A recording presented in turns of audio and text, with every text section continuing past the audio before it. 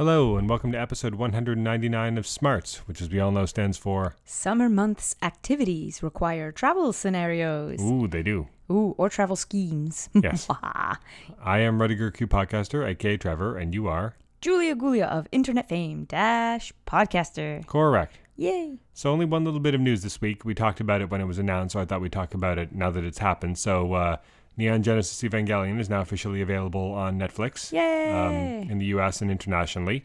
All 26 episodes and both movies, the final versions of the movies. So this is obviously cause for celebration, but it's also raised some ire and some controversy. Yeah. On several fronts. So Netflix chose to, I guess we don't know. So in some of these things, we don't really know who to point the finger at, whether it was Netflix's choice or Studio Kara, which is the Japanese studio, which is now the home of Anno and the Evangelion rights and everything after Gainax kind of dissolved. Whether they forced some of these changes to happen because with their tight scrutiny over the international versions, which they have now, but they commissioned an entirely new dub, and they didn't retain any of the voice actors from the original dub, which even the Funimation release of the current releases of the new Rebuild movies have retained the core cast from the ADV Films dub of the TV series. So these are actors that have been playing these characters for over 20 years now, Right. and none of them were Tapped to for this. And apparently there's all sorts of stuff going around on Twitter about how they were promised at least a chance to audition for the roles or whatever, and then they didn't get called back for it. Like there were promises made that weren't delivered on. It's hard to know really because it's a lot of people sort of pointing fingers. The new dub by most accounts is fine, but I think a lot of people that grew up with the original dub, it's going to seem too different to really be able to be judged objectively. And I do think that, of course, the same is true for me because that was the version that I grew up watching, even though when we watched it together, I showed you the original subtitled version. But those voices, I do think that definitely, like the performances, like I can look back on them now and the performances definitely hold up. The core cast is just phenomenal. And so it's too bad. And the new dub, people that have watched it say that it's good, but it doesn't quite reach the same heights. And the other thing they say that is true of both the new dub and the new translation of the subtitles, and this I think you can point to Studio Kara for, is that the translation is at times overly literal, which, I mean, you want for something as rich and detailed as Evangelion, you definitely want an incredibly accurate translation, but you don't necessarily want a purely literal translation.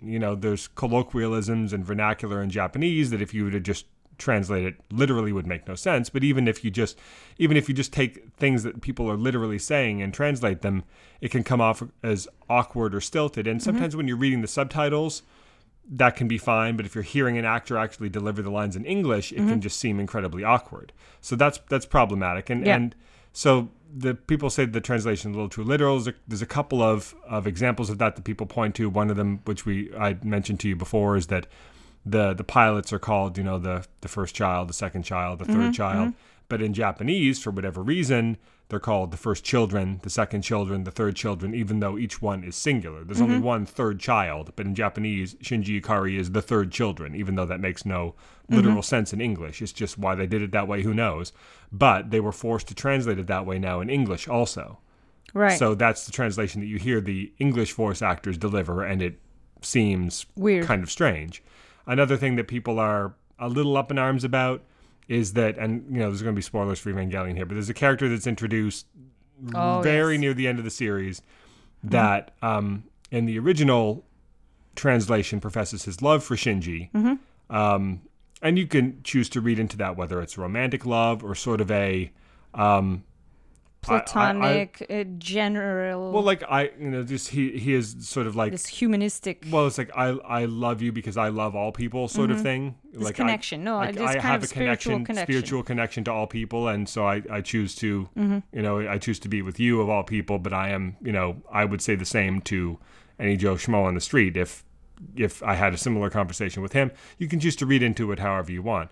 But in this new translation, he simply says, like, I like you, or, I find you worthy of esteem, or whatever, which is a very sort of awkward way of phrasing it. Removed and awkward, and it takes away from that connection, the depth of that connection that they shared. Well, it's very important for the character of Shinji at that point in his arc in the show to have someone actually say that he loves him, because that's something that he hasn't really gotten since his mother died, and to sort of obscure it a little bit in an overly literal translation kind of dilutes the power of that. Now, this is one instance where the translator has kind of come on Twitter and defended himself a little bit, and he says, and whether this was his choice or not, he says that there were instances where he chose to translate things in such a way that they could be more open to interpretation, whereas the original translation that I grew up with would sometimes just be very direct as far as what the characters were meaning. And this is perhaps one instance of that, where if you look at the original, and of course this is all just translations, if you look at the original Japanese, he is not saying something as direct as it would be where if we were to say in English, I love you. He is saying something that is not quite that direct, but there's no perfect translation for that. So you have to choose whether to translate it as I love you, I like you, I respect you, or one of those potentially variants. Different ways to go, and he's chosen perhaps, like, if you look up a word in the dictionary, there's like definition 1, definition 2, and definition 3. None of them are incorrect, but it's like he chose to go with like definition 2 as opposed to definition 1. So it's not technically an incorrect translation. It's just seems sort of purposefully obfuscating the what most people would sort of agree is the intent of the line. So there's instances of that, and he sort of said it was his intention to leave things open to interpretation, and that's why he didn't always choose the most literal, or the most direct or the most, forthright way of saying certain things. So I don't know if I necessarily buy that. It could also just be that because, as I said, Studio Khara, the Japanese studio, has been infamous.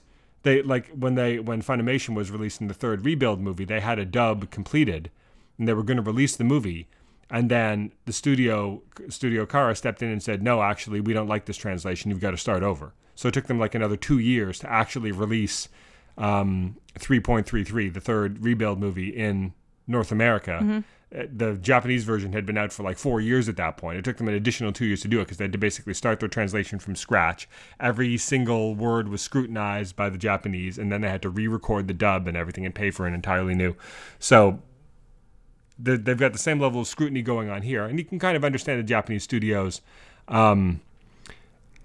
their position on this, because when the original translation was done, I mean, this was the 90s. This was a little sort of startup, what we would today call like a startup, ADV Films. They were just like a small home video company operating out of Texas, and they got the rights to. They had done some anime releases before, but Evangelion was their biggest one yet. And apparently people say they paid, this is in 1990s dollars, so account for inflation, but they paid something like $400,000 for the rights, which doesn't seem like very much when you're talking about like perhaps the biggest anime series of all time, right? And they made their translation, they released it, but that was a long time ago, and things have definitely changed. Like Evangelion is a cultural institution now, and this is the Netflix release that is going to be the official way of seeing this series for however long they have the rights, 5 years, 10 years, who even knows if Netflix will be around in 10 years, but in every country around the world, this is the official home of Evangelion now, with the exception of Japan, where you can just go out and buy the Blu-rays or whatever, is Netflix. And so you can kind of understand the studio wanting this to be the definitive, most accurate translation possible. But some people feel they sort of overstep their bounds, and maybe the translation, like I say, is problematic in a few places. So, and the one other thing that people are up in arms about, and this is more Netflix's fault, is that the closing credits no longer have "Fly Me to the Moon" over top of it, which was a huge part of the feel of the original show, because the song after the darkest episodes would serve as like a really interesting juxtaposition. And there would also be episodes where they were, in fact, like over the course of the 26 episodes, there were probably something like 13 or 14 different versions of the song. Some would be sung by actors from the show. Others would have like interesting effects going on or different colors to reflect something that had just happened in the episode. And all that's gone, and now it's just a simple rendition of Ray's theme that plays over the closing credits. So, and that is apparently down to the fact that Netflix didn't want to pony up the money for the for the international rights to a song which obviously was not originated by the Evangelion production, Fly Me to the Moon, is like a standard that goes back however many decades, you know, as a song, a popular song that was released in North America.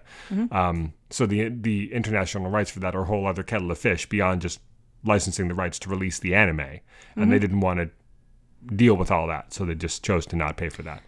So that's a bit of a bummer because that is a big part of the original series. So if you want to watch it with Fly Me to the Moon at the end, you have to find some way of viewing Japanese Netflix, and then you can get the original one. But in every other country, that is gone now. So that's a bit of a pain. So it's too bad that this release is not like the perfect release that has Fly Me to the Moon. It should have been. I really think that they undercut it. That they did a huge disservice to the original art that it was. If you're going to release something, then that's already kind of canonized in culture, then do right by it and, you know, digitally remaster it or get a really awesome voice cast to do another fresher audio version of it. But I just, so many awful changes to something that was just a finished product and stood the test of time for the last however many decades it's been out, and now they're just changing it outright because they're cheap and because they're censored up, you know, to within an inch of the original work's life. It's so sad, it's so irritating, and it's just wrong. The Fly Me to the Moon one is the only one that I can really find it within myself to be irritated by, because the others are a matter of opinion, right? Like, well, anytime you're translating something from a language like Japanese into English, there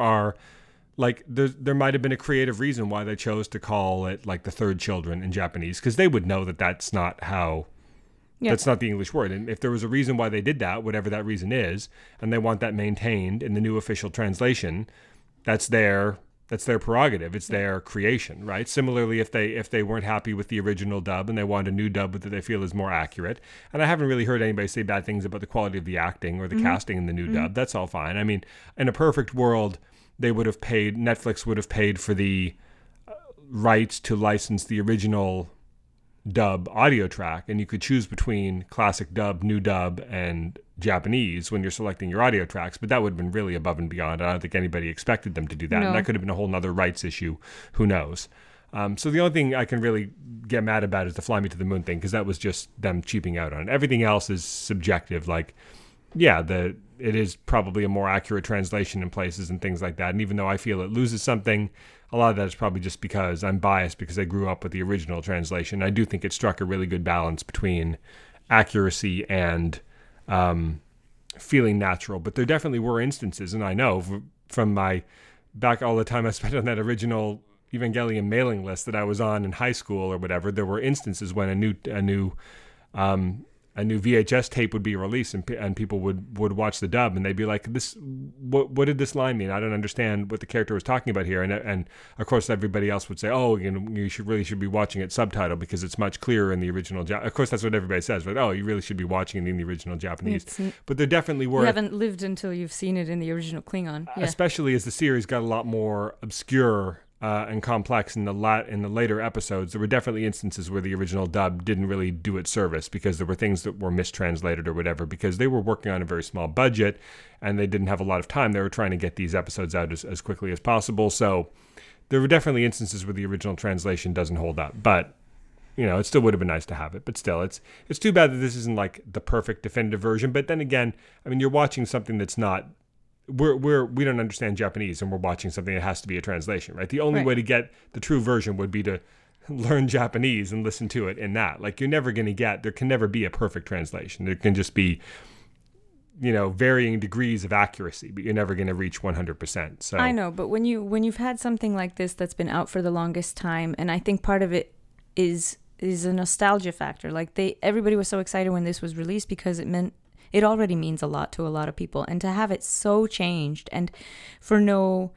I'm a little bit more angry about it than you are, because it's like they took away things with the changes that they made, and it won't be as powerful and impactful and good as it was the first time that I saw it, you know, and so that It changes the definition of what the thing is. Well, I've given you a couple. I mean, like I say, fly me to the moon aside. I've given you a couple of examples of, and they are the most egregious examples of things that they changed. But those are out of like tens of thousands of lines that they probably did a great job on. You know what I mean? So it's a little bit of cherry picking to. Yeah, but Shinji's and the other character's relationship, which I'm trying not to spoil because you didn't mention the character's name, so I'm not going to either. But that relationship is really powerful, and to have it distilled in this way. That's the one that kind of gets me a little bit. And it feels so much like it was because they are slightly homophobic in their censorship. I don't think that's... Well, no, but nobody's censoring it. These are the people that made the original anime. But that's what it feels like. The censorship censoring their own work 20 years after the fact. I don't know. That seems because it's not their own work. You just said that it was the rights of it changed hands from one shop that dissolved into another. It's essentially the same people. It's just the one studio dissolved and a lot of the key people moved over and started a new studio. I think it's a really insensitive change in order to make like something that was so. I think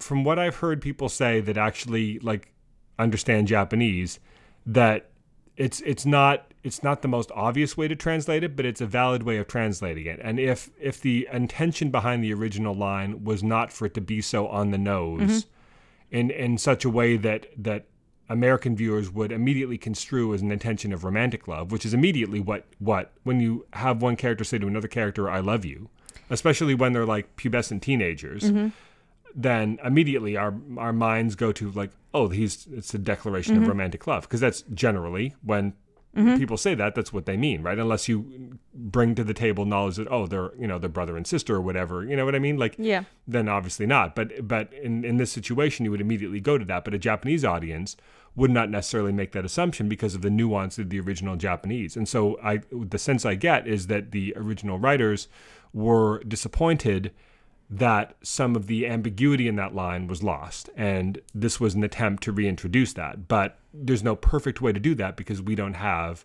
a perfectly ambiguous way of phrasing it. So they chose to go with a way that was, like the translator said on Twitter, purposefully intended to leave it open to interpretation when we weren't used to being it open to interpretation before, because it was presented to us originally as much more of a clear-cut declaration. What about I admire you? There's an element of that in there. I've only given you a couple of, obviously they have multiple conversations about it in the episode, and I've just given you a couple of examples. But I think there's an element, the way their conversation is going now, there's an element of admiration, there's an element of like a deep connection and an empathy to it, but there's not as much of a hint of the romantic aspect. Anyway, we could go around and around about this. I think that's one instance where it bothers me more because I was more used to the original translation. But I mean, this is the whole argument people have about the original Star Wars movies, right? Like, we've gotten used to one version of these things, but now George Lucas comes along and tells us we were wrong to enjoy it that way, and this is the new proper way to enjoy it, and you can't get the old way to enjoy it anymore. But it's a little different because I think that's criminal. but it's a little different here because George Lucas is changing the original work and denying us access to it. That's not what is happening here. This is a translation, a derivation of the original work, and these are the authors stepping in and saying, we weren't happy with the transformation you took our work through. We're going to oversee a more accurate transformation. They're not depriving anyone of the original work. You can still go watch it in the original Japanese, and it's exactly the same as it was 25 years ago. They just see it as their responsibility to present what they seem to be a more accurate version to the world for posterity now. So it's a little bit of different to the George Lucas thing, but it does recall that to me, where it feels like the creators are stepping in and saying, oh, all those emotions and fan art and fanfic and shipping that everybody invested for 25 years, you were wrong to do that because we actually meant it to be super ambiguous. You know what I mean? So, but it's a tricky topic. Anyway, so I'm happy that it's out there. There's been a lot of great think pieces and so on written recently, and I think that it's great that it's being introduced to a whole new generation of fans. We did a whole megasode about it 3 years ago. Yeah. Where I must have been 3 years ago because we watched it on our honeymoon. Right, where I sort of poured my heart out about what the series means to me. So you can maybe I'll put a link to that in the show notes. Yeah. But yeah, so I mean, it's very important to me, and so that's any change to it is going to be hurtful. is going to bother me, but it is a situation where I can see both sides of it. So I think overall, I mean, even if it's not perfect, the the fact that it's out there now in a way, because it was out of print. Like you could get it in Japan, but if you're literally anywhere else in the world, you'd either have to pirate it or pay hundreds of dollars for an out of print DVD box set that originally cost like $50, and you'd have to pay $300 on eBay or something. And that was just getting standard def on discs that were falling apart, you know? So the fact that it's out there now in HD everywhere, streaming, you know, the original series and the movies, with a consistent, the other thing too is that now there's a consistent translation across the TV series and the movies, because originally the TV series was released by ADV and the movies were released by Manga Entertainment, and they had different translators and a largely different dub cast, although they did get some of the core actors back, like I said. And the discs, the original DVDs weren't made very well. Like it was remember back when DVDs advertised anamorphic versus non-anamorphic widescreen, and you'd put a widescreen movie on your widescreen TV, but it wouldn't fill the screen. It would have black on all four sides, and it's because it wasn't enhanced. Remember the term enhanced for widescreen TVs? Remember reading that on the back of DVD box cases? It wasn't. So you'd have to use the zoom feature on your widescreen TV to blow it up to fill the screen, and everything would get super pixely because now you're blowing up a 480i image or 480p, depending. I don't think it was 480p. I think it was 480i onto a 1080p HDTV, and it would look terrible. So the idea that's now all out there with a consistent voice, authorial voice to the entire translation, the TV series and the movies, with the same cast, the same translators, all in HD, all just go straight from one to the other, I think is a boon to, you know, the franchise, and a boon to the culture that now so many people can experience this, because I really think that it's an important thing that, you know, even if 1 in 1,000 people that watches it hits them the way it hit me, you know, when you approach it at that impressionable age. I really think it's something that can translate. I think the older you get, probably the more the anime tropes kind of trip you up. Like if you're 50 years old and you're like, I feel like watching a series that's a treatise on depression and emotional detachment. I'm going to watch this giant mecha anime. It's probably not, right? Unless you're super open-minded. So there's a bit of a barrier there to some people, obviously, just in terms of the tropes and the format of it being an anime from the 90s. Medium. But if you're of a mind to watch something like this, and you sort of unsuspectingly think it's going to be one thing, and that turns out to be what it turns out to be, then I think it can have a pretty profound effect on you, like it did on me. So I'm glad that it's out there, and so I find it hard to be anything other than happy, celebratory about the fact that it's finally available for the world to see now after so long, and in you know, it looks and sounds better than it ever did in terms of the actual fidelity of the I'm just wondering, especially about the Kaoru thing, I'm wondering how many kids out there watching this sort of discovered their own, just because it is heavily involving identity and self-love and overcoming your inner demons and all that stuff, and sort of getting to know yourself. And I just wonder how many people responded to the cow. Oh, I almost said it. Should I just spoil his name? As he's been out for a long time. The Kaoru relationship to Shinji. Like, how many people were like, wait a minute, I think I'm discovering the fact that I'm homosexual. Like that piece of it is probably even more resonant and important to... I know that it's definitely a ship, as the kids say. Yeah, because it is. That is very I was shipping them. important to a lot of LGBTQ fans, that, you know, not that we even had that term in 1995 or whatever it was. But that's why it was so important back then, because I think there was, especially like, it's even now in cinema, in movies, in mainstream media, you don't really see a lot of LGBTQ representation. You just don't. So back then, for something to be acknowledging it and leaving it open to possibility for a character, and who's to say that he can't be bisexual? Maybe he's discovering that about himself. Like, what's wrong with that? So that kind of interpretation and shipping is unexpected in a cartoon. I think though that people, especially people that are of a mind to ship these characters, like their radar are so attuned to it. Like people that look for these kinds of relationships to invest themselves into can build up these relationships in their mind when there's almost nothing there in the original text to base it on. Maybe. Like one little look between two characters, and people are like, oh man, I definitely want to ship those two. Well, that's one thing. There's still, even in this new translation, there's still so much subtext in there that I think those people are not going to have any trouble finding something to latch onto and spawn a million more fanfics. Maybe not, but I think that it was a really bad decision to change this particular text. I think so. So I think that ultimately, even though I can respect that perhaps it is a more accurate translation, I can't speak to that because I don't understand Japanese. Yeah. I do think that it was an instance of the Japanese studio perhaps underestimating the importance to the American importance of the original line, that even if it wasn't their intention, and this is again a parallel to the George Lucas thing, at a certain point you put art out into the world, and the original translation was its own derivative, admittedly, but still its own work of art that became important to people.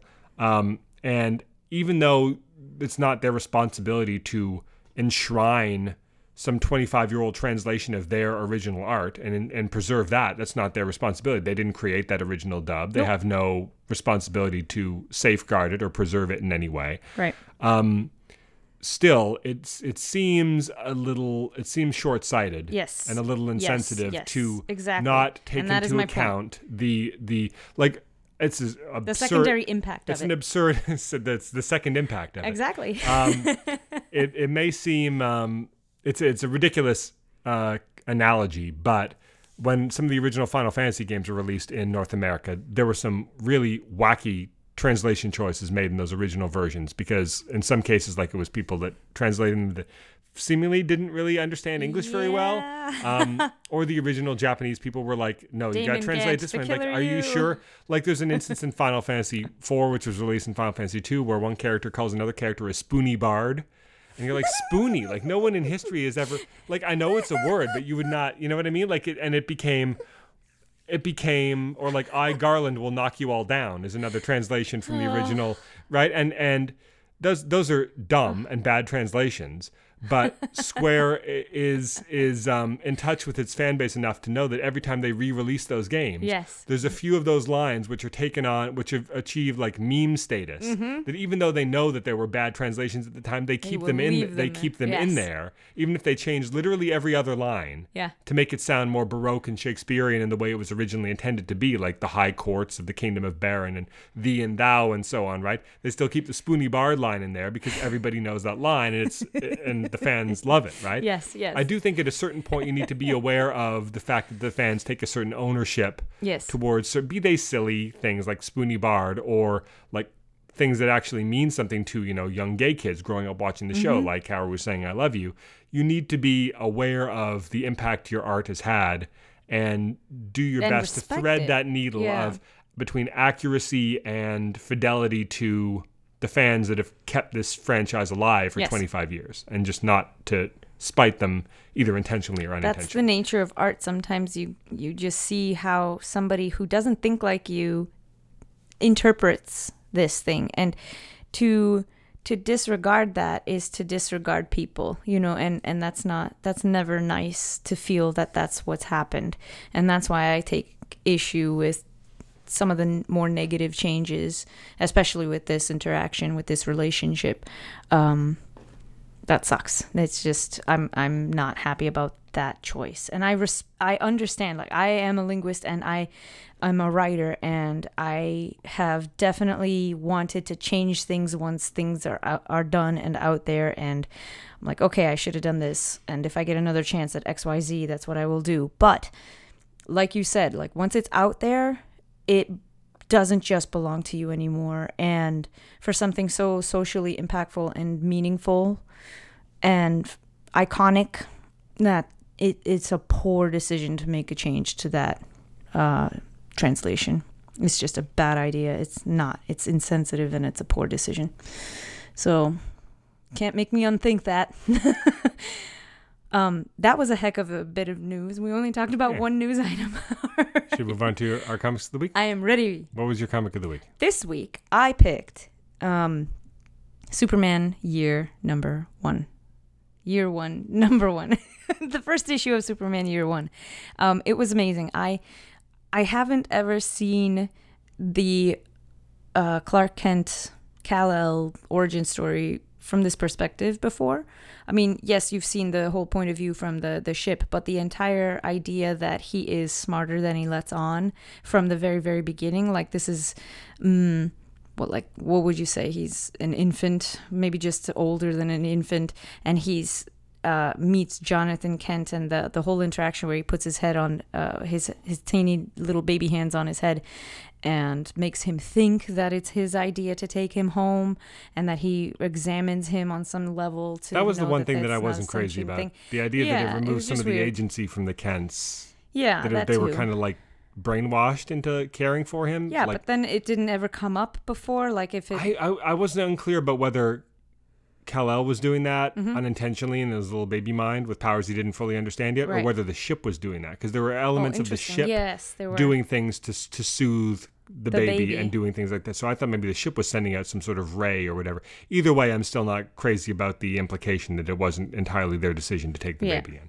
I just thought it was interesting. That was the one thing that I sort of tripped up. But usually most Frank Miller stories have like one little thing where you're like, that's an odd choice. But it doesn't. I like the interaction. I like the voice of it. It was definitely different. I thought at any point that he could go crazy and this story could have a very, very horrible ending. I didn't think it was going to go that way. You wouldn't call it Superman Year One if it was a dark alternate take on Superman. You only call it that if it's like, this is something that, even though it's not in continuity, could be like, you could hand this to someone and say, this is Superman's origin, and they would not come away thinking that Superman is a mass murderer or something, you know? Yeah, exactly. I like the idea that he grew up this way. I like the idea that in this scary situation where you have a toddler that can throw a tantrum that could burn your house down and kill everybody inside of it, like you still love that little child and endanger yourself, like literally endanger yourself in order to try to raise this little person. And that's what they were doing. And they it's interesting to hear the voice of the Kents, because it's really much more faith-based than I've ever seen before. Their good ethics are grounded in faith, and you can see that coming through the pages, like when Martha is telling him about some verse that she read, and she's quoting the Bible, she's quoting verse, and those lessons that they always impart to their son about being a good person and stuff, like they're more closely tied to religion, and it's seeing the nicer side of organized religion that's a new take on his origin story. I love the art. John Romita Jr. is doing a really splendid job, and it's one of my first exposures to him. I think I saw like a YouTube video. You've read a couple of things he's done before. He did the first arc on All-Star Batman with Scott Snyder. It's the one where Batman and Two-Face were crossing the country trying to get to a place. Oh, and he also co-created Silencer and did the art on the first few issues of Silencer. I remember that. Oh yes, so angular. Yeah, it's got this cool, stark, full of contrast, really bright colors. I mean, I'm not sure if he does the colors, though.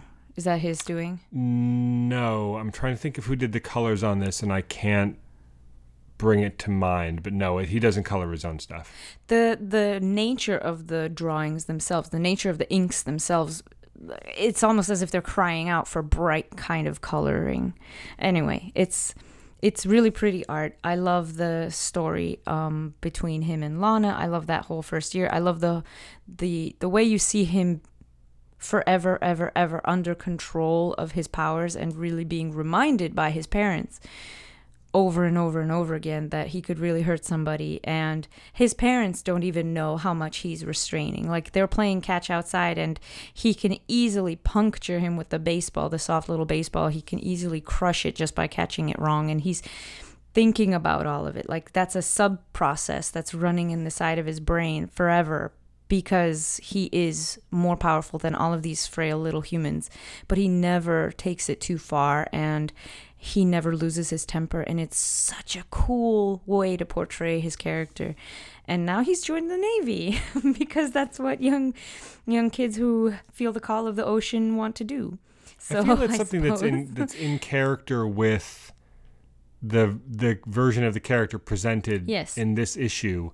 He's not doing it because he wants to commit violence or hurt people or whatever. He wants genuinely wanted to see the world. He wants a way to see the world. Yeah. And, he's from a poor town in Kansas. Like, how is he he can't, like, book flights all over the world and go. He's not Bruce Wayne. He can't go wherever he wants and learn whatever he wants. Until he does by the end of this. Yeah, but yeah, it's a way to see the world. Like, it's something that happens a lot. Like, right, people from all across the country who don't have a lot of means and want to sort of get out of a small town and want to see the world and get some life experience and learn some skills, join the military. And they don't do it because they want to shoot guns necessarily. Right. I'd be curious to see how they. I'm assuming the next issue is going to deal with this and not just like jump forward to him arriving in Metropolis with glasses. If the next issue is about this, it'll be interesting to see, like, because they could take it too far, and they could, like, if he actually in the Navy kills people, even if he doesn't want to, then I'm not, you'd start to lose me at that point unless it's done very carefully. I don't know. So I don't know. We'll see how they do. Like, I really enjoyed this first issue too. But Frank Miller has a very particular taste about a very particular take on things sometimes, and being, like one of the elder statesmen now of comics, they basically let him do whatever he wants. So they wouldn't give some guy off the street the opportunity to do this big DC Black Label series about Superman where he joins the Navy and kills people, but they might let Frank Miller do that. So I don't know what to expect in issue number 2. He might start killing people in the Navy. I have no idea, because I believe that they would let Frank Miller do that if that's the story he wanted to tell, because by this point he's earned it, right? And it wouldn't necessarily even be a bad story. It just, at that point, it would be like, okay, well, this is not a version of Superman that I'm necessarily going to respond to very well. So we'll have to wait and see. So I'm still a little tentative about it, because Frank Miller stories can kind of go off the rails sometimes. Yeah. I mean, he's told some absolute classics, of course, Daredevil Born Again, Batman Year One, Dark Knight Returns. Right. But then he's also had other stuff like Dark Knight 2, which was problematic and weird in a lot of ways, and some people think it was like actually a secret act of genius, but other people think it was just bad. It's like the Phantom Menace, where everybody built it up like, oh, he's coming back, he's going to do a sequel to The Dark Knight Returns. Like, can you believe it? And then it was like, what is this? Like, it was so different.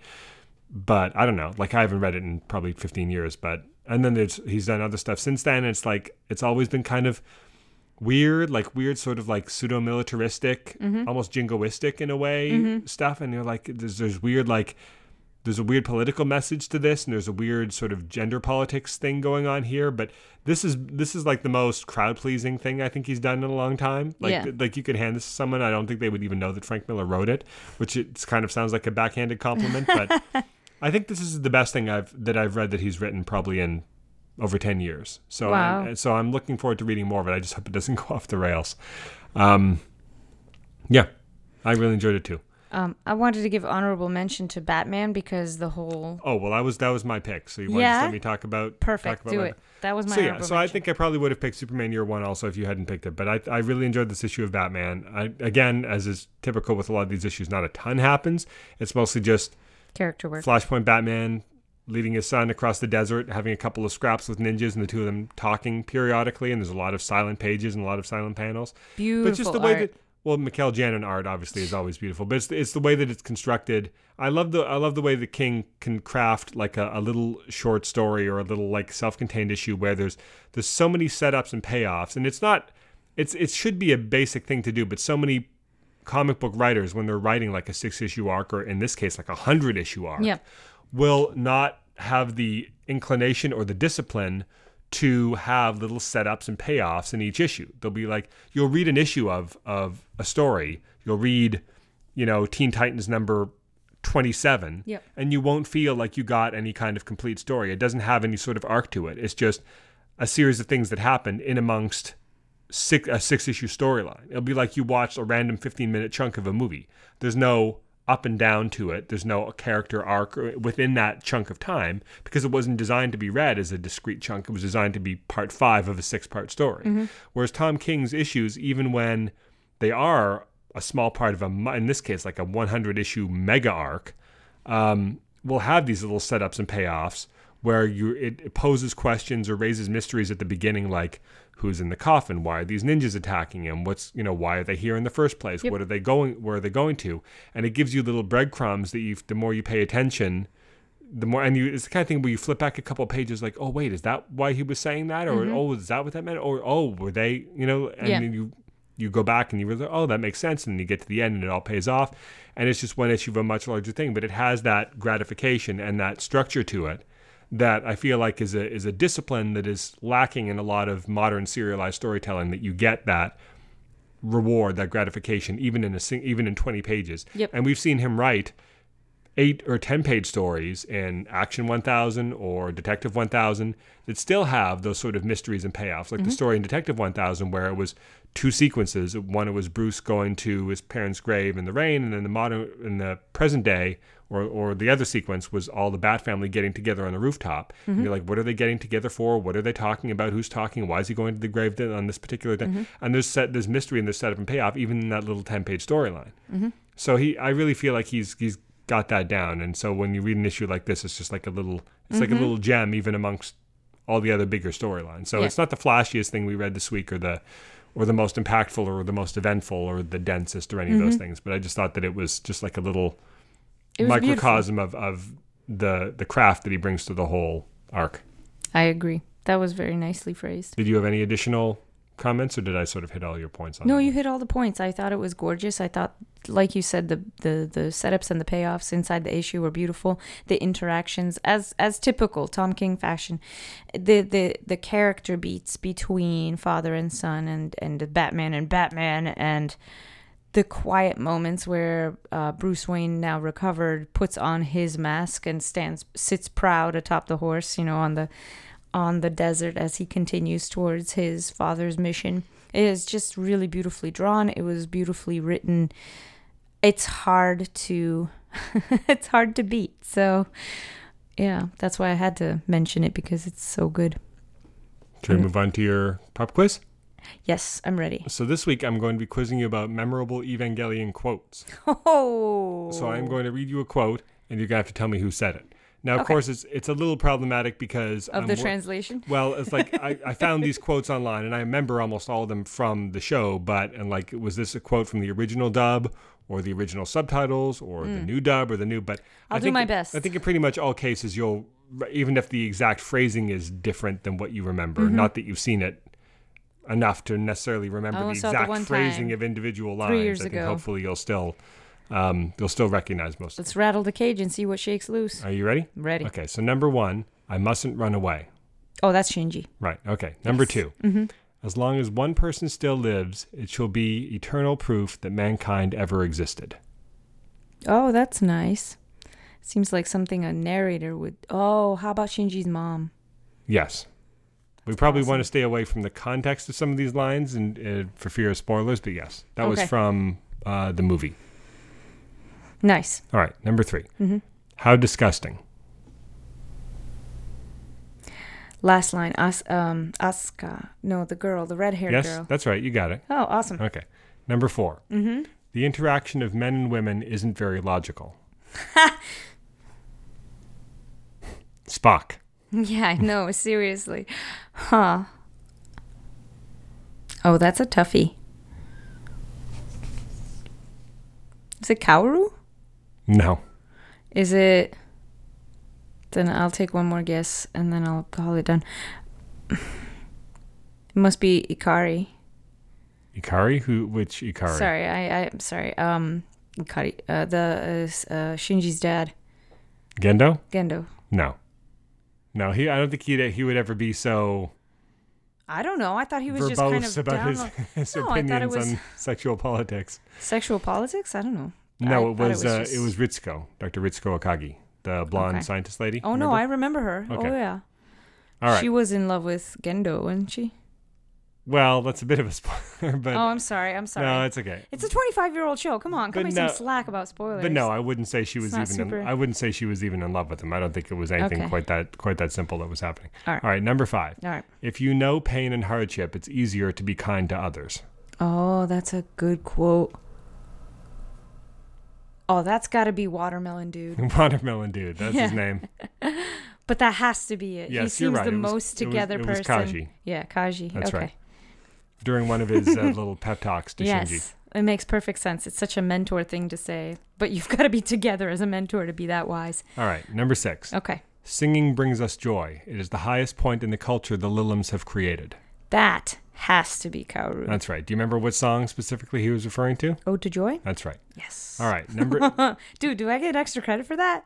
Slam that out of the No, park. everybody remembers. That's one of the most iconic moments in the whole show is when that song starts. All right, number 7. Yes. I Am Not a Doll. Oh, that's oh God, blue hair. Ayami? Ayani? Ayami? Amy? Amy. It was Amy Adams. Amy. No, you're thinking of Ray? Ray. Why did I think of Ayami? Oh. Well, her last name is Ayanami. Is that what you're thinking of? Yeah, it must be. Ayanami. So I'm looking at this and it says Asuka, but obviously Ray said that too in the elevator scene. But I think Asuka might have also said it because it was her thing with dolls. God. It was her hang up. So I think they probably, but yes, you're right. Ray did say it. So I'll give you that one. She did say that. All right. So number 8, last one.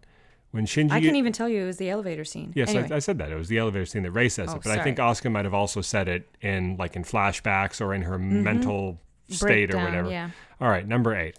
When Shinji is near me, all I ever do is cause him pain. I thought I was better when I did nothing at all. Is that Ray also? No. Ray doesn't really cause Shinji pain. Just her she also, I think that would be the longest sentence she ever put together either. Gendo. Yes, that's him at the end of the movie. Oh, wow, that's messed up. Wow. So you did pretty good. You got 1, 2, 3. You got it. Well, if I give you Gendo there, even though it wasn't your first guess, you got 7 out of 8. That's pretty good. You didn't get the Ritsuko one, but you got all the other ones. No, I did not get Ritsuko. But that's good though. Hey, proud of me? Yes. So should we talk about our shows? That was fun. Yes, ready. So we have Agents of S.H.I.E.L.D., Krypton, and Swamp Thing. Awesome. So this was a good episode of Agents of S.H.I.E.L.D. This was the Fitz and Simmons hour, basically. Yep. I like it when they do these...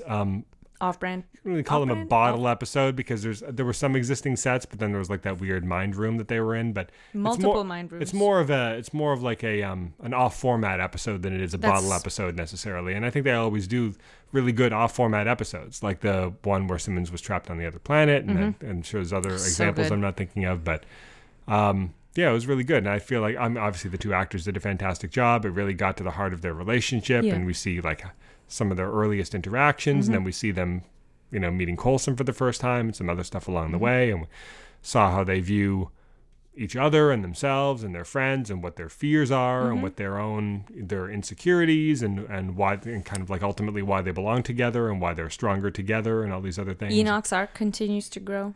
Yeah, he got a couple of scenes, but at the end he kind of did what we kind of expected he was due and turn on his race in favor of helping them. Although I wonder if they're just going to escape or whether they're going to try to find some other way of helping his people. Like maybe they're... That's what I think, because I know that he knows that they would be willing to help if they can, and that, but killing them is not what he wants his people to be identified by either, because what makes them better is that they are observers and that they are benevolent. And as soon as they start taking actions like any other testosterone-driven kind of, species, then how dare they behave that way? Even in the most dire of circumstances, they should hold their heads up high. And I think that's the core of who he is. And also he does treasure his friendship with Fitz. So and for those two motivations, I think that's totally on brand with his character. And I think that honestly, that kind of behavior will be what saves his people. Well, that would be the ideal, the more obvious way of going. I don't know if they'll do that or not. Maybe his people won't get saved. It could be. Maybe they'll choose to die out rather than sacrifice their ideals. And sometimes, and they are they seem like the more logical species, and so sometimes they know that every species has its beginning and its end. And if that's their end, then they should face it with grace instead of being awful in the sunset of their existence, Right. I don't know how well I phrased that, but I think I got my point across. And I really enjoyed this episode. And you thought this? I think we both thought that this episode of Krypton was an improvement over the season premiere. Also, that was fun. Sort of a clunky season premiere, but this one I think gave you a better sense of how the the trajectory of the stories, and things were happening with a greater pace, and things that were happening were more interesting. The season premiere is like a janky car that stalls at a stoplight, and so that's how it felt. But now the engine is running, and it seems to be going in a positive direction, in a more interesting route. Well, the scenes with Lobo gave the episode a nice energy too, because the actor was doing it what I thought was a great job with the character. So too. I mean, my still blown away that that's the same guy that played Jim Corrigan. The only critique I would have, and this is nobody's fault. Obviously, you cast the best actor for the role, but I'm so used to Lobo, even more so than like characters like Superman or Batman or whatever, just being physically huge, just being like muscle on top of muscle, and this guy is obviously in super good shape, but he's not like Schwarzenegger size, which is kind of like in my mind when you think of Lobo, you think of him as being bigger than everybody. You know what I mean? But it's fine. But yeah, obviously, like he's got the character's mannerisms down and everything, and his attitude. He's funny. And the scenes with him and Sag and Adam were funny at times. They've got sort of like a good comedic banter thing going on. Mm-hmm. The thing with Brainiac slowly taking over Sag was interesting. And I don't know why I didn't see it sooner, because obviously even within, like they even referenced it in this episode, that was how Brainiac came to be on Krypton in the first place, is that he infected the voice of Rao, or whatever it was called. Was it the voice of Rao? Yes, it was. And sort of came through his body, and that was how he achieved corporeal form on Krypton in the first place. So obviously it's not without precedent. Right. And then the scenes with the Resistance and Nyssa seeming like she was telling them what was going on, but then actually it seems like we don't really know whose side she's truly on. But it's like she told them she was being manipulated by Zod, but then she told Zod, this is the information they bought. So who knows what's really going to happen?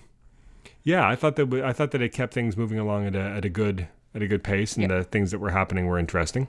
Yes. And then Swamp Thing.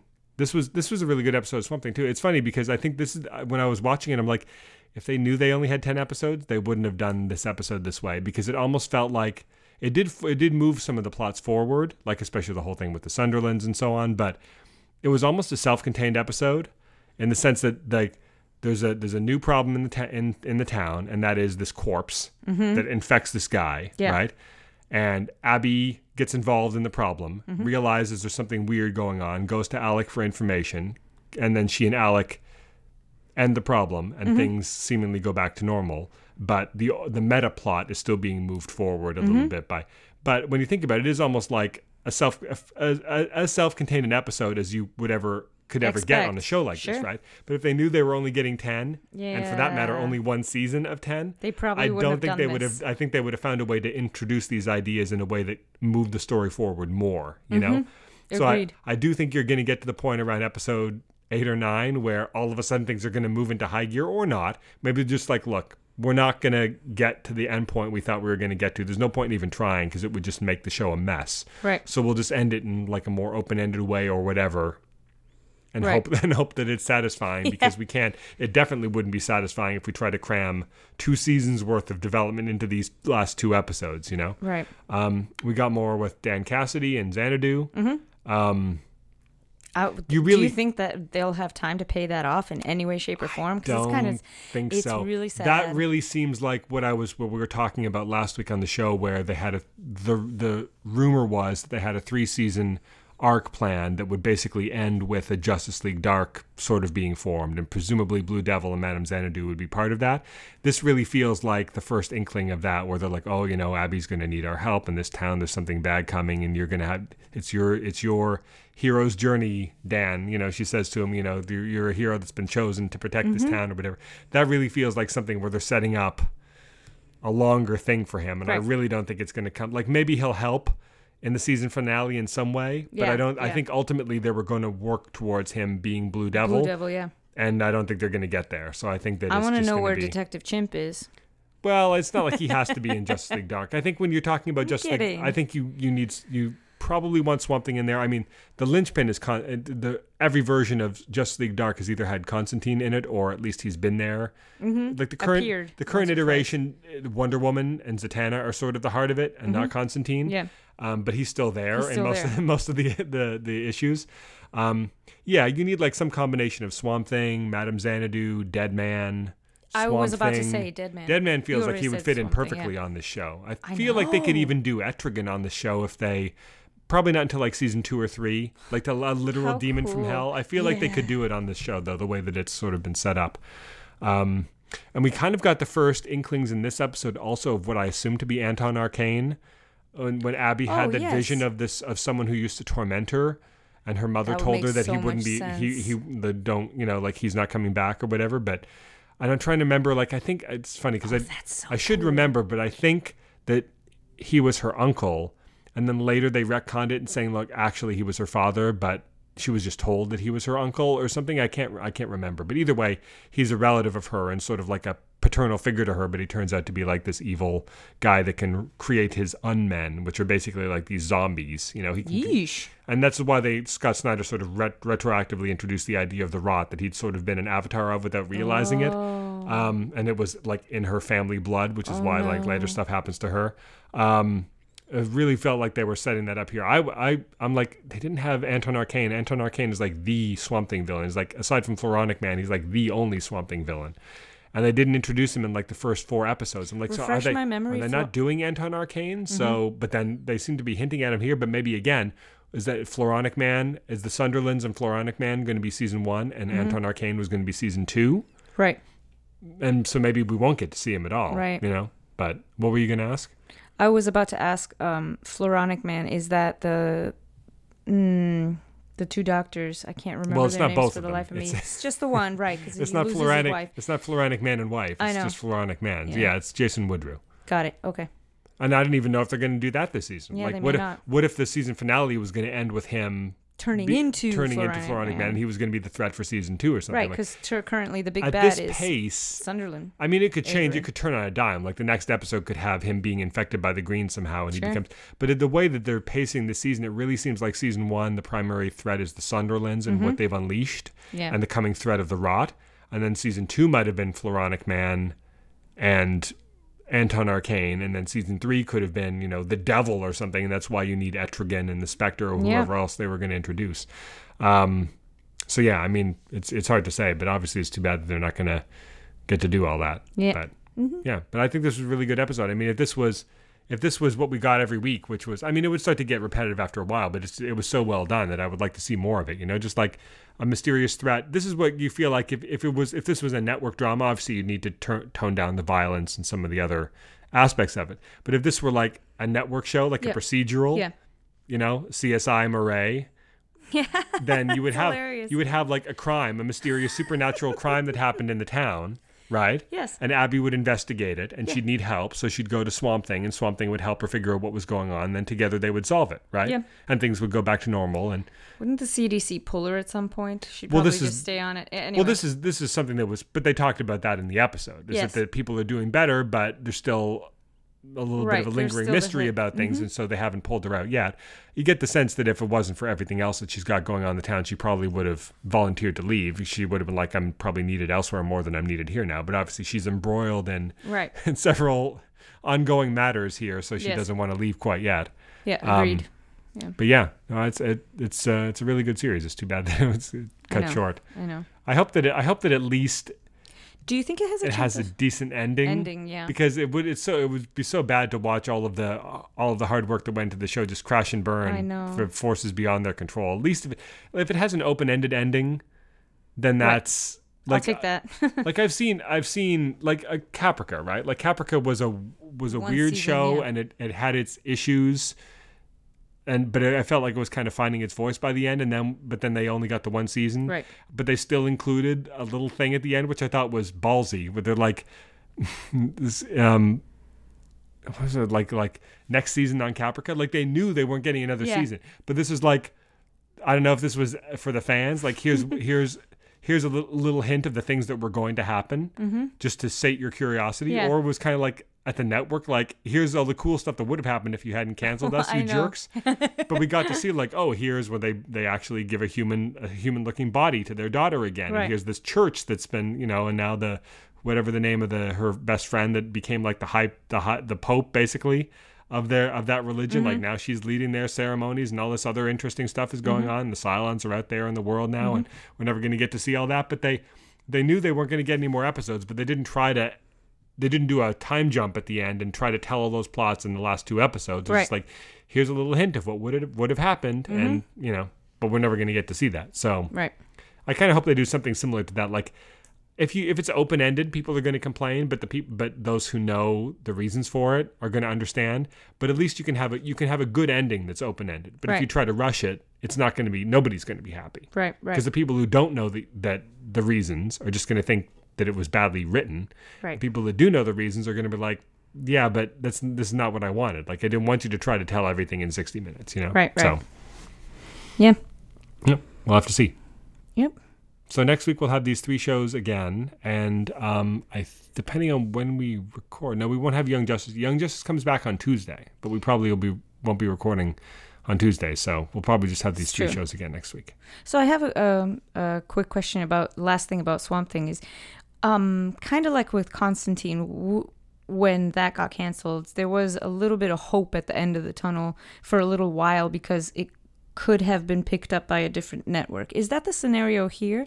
I think that's way less likely in this situation because this was a homegrown show made specifically in-house for this niche streaming service. Right. Like, you can go from NBC to, like, when Netflix picked up Lucifer after Fox canceled it, or, like something like that. Like, you can go from a major broadcast network cancels it, but a smaller scale streaming service is like, you know what, we service these niche markets. We'll take or like when The Expanse was canceled by Sci-Fi, but Amazon Prime picked it up or whatever like that. Like, you can go from one to the other, but you can't really go the other way. Like, if when Netflix stopped doing House of Cards, right, you weren't going to have, like, CBS wasn't going to step in and pick it up. Like, you don't go from a niche, high budget, mature audiences, extended format streaming service to a 40-minute network show. It doesn't go the other way. No. So I don't know who would pick this up. I mean, I think the only chance would be, like, it could get undone if the financial, we're all assuming the stories about the financial reasons for the cancellation are true. There's always a chance that could be reversed or they could find some way around that. The only thing that I can imagine possibly happening is if the fan response to this is really good, which hopefully it has been, but we have no way of knowing because they haven't released any numbers, and probably won't, because what are they going to say? Oh, this show that we've already said we're only giving 1 season is our biggest hit ever. Yeah, they'd look like idiots. Right. So they're not going to say that. The only thing that could happen, I think, is maybe if the rumors that I hope aren't true are true, and the DC Universe service kind of ends up being folded into a bigger Warner Media streaming app, which now has the entire weight of Warner Media behind it. Yeah. And they're going through their portfolio thinking, okay, we need to bolster our lineup of original content. We've got all these DC shows in here now. Do we have any of these DC shows that we could maybe get more episodes for without having to completely... And then there's a Swamp Thing that didn't make a lot of financial sense because of, these tax breaks or whatever. But now, we could actually, it turns out we could film it in, like, Miami for a fraction of the cost or whatever, because who knows? But at that point, this potentially years down the line, all the actors have been released from their contracts. They're off doing other shows probably. It would be hard to get them back. Really, the only chance you have, like, normally when a show is canceled, that's when you start the ticking clock, because the actors have whatever, on their contracts. And it's like, once they're canceled, like, they're retained for 6 months or whatever. Right. And once those 6 months are over, they're released from their contracts and they can go get other work. But they're not allowed to take other work on an ongoing basis for that 6 months. Right. There's a little hold. Yeah. There's a clause in there. And that's normally when people who know these things, like if a show is canceled, they start like, okay, start the clock. And sometimes it's like the day before that is up. Like, I think that's what happened for, was it Brooklyn Nine-Nine or something, or Lucifer? Like, there was literally like the last day before the actors would have been released from their contracts that someone stepped in and said, you know what, we're going to pick this show up for another season or whatever. So at this point, I think that clock is probably running. And if, a year goes by, probably significantly less. They can't tell these actors not to work for a year. If a few months go by and we haven't heard anything, then I think, who knows, right? Constantine was not picked up by another network. No, sadly. But we got Matt Ryan back as Constantine in multiple other projects, right? So who knows? The DC Comics universe, like, once you're in that family, like Kevin Conroy, Christopher Reeve, like, these people play a character once and then from then until they die, they have a chance to come back and do either reprise that character in other projects or do a guest appearance as a different character in the next iteration of that show. Yeah. Like, if this is well received, then it wouldn't surprise me if we see some iteration that's similar to this or some characters from this pop up somewhere else eventually, whether it's animated or a web series or something completely different, or a spin-off comic or something that's done by the same writers to conclude their story, you know? It wouldn't surprise me if we saw something like that, but I think that the idea of it being of it getting a full season 2 with the same cast, writers, production values, sets, locations, everything are, at this point, you know, if the summer is over and we haven't heard anything, I think it's just not going to happen. Yeah. So. Okay. All right. Well, that's the answer to that question. Yeah. That's it for our show. Wow. So if you want to reach out to us with questions, comments, suggestions, anything you like, we have an email address, mailbag@smartspodcast.com. Our website is www.smartspodcast.com. On Twitter, we are @smartspodcast. And Facebook, it's facebook.com/smartspodcast. How about a funny sound for us? I can think of one. How about? What was that? It's a crocodile in the swamp. Oh, okay.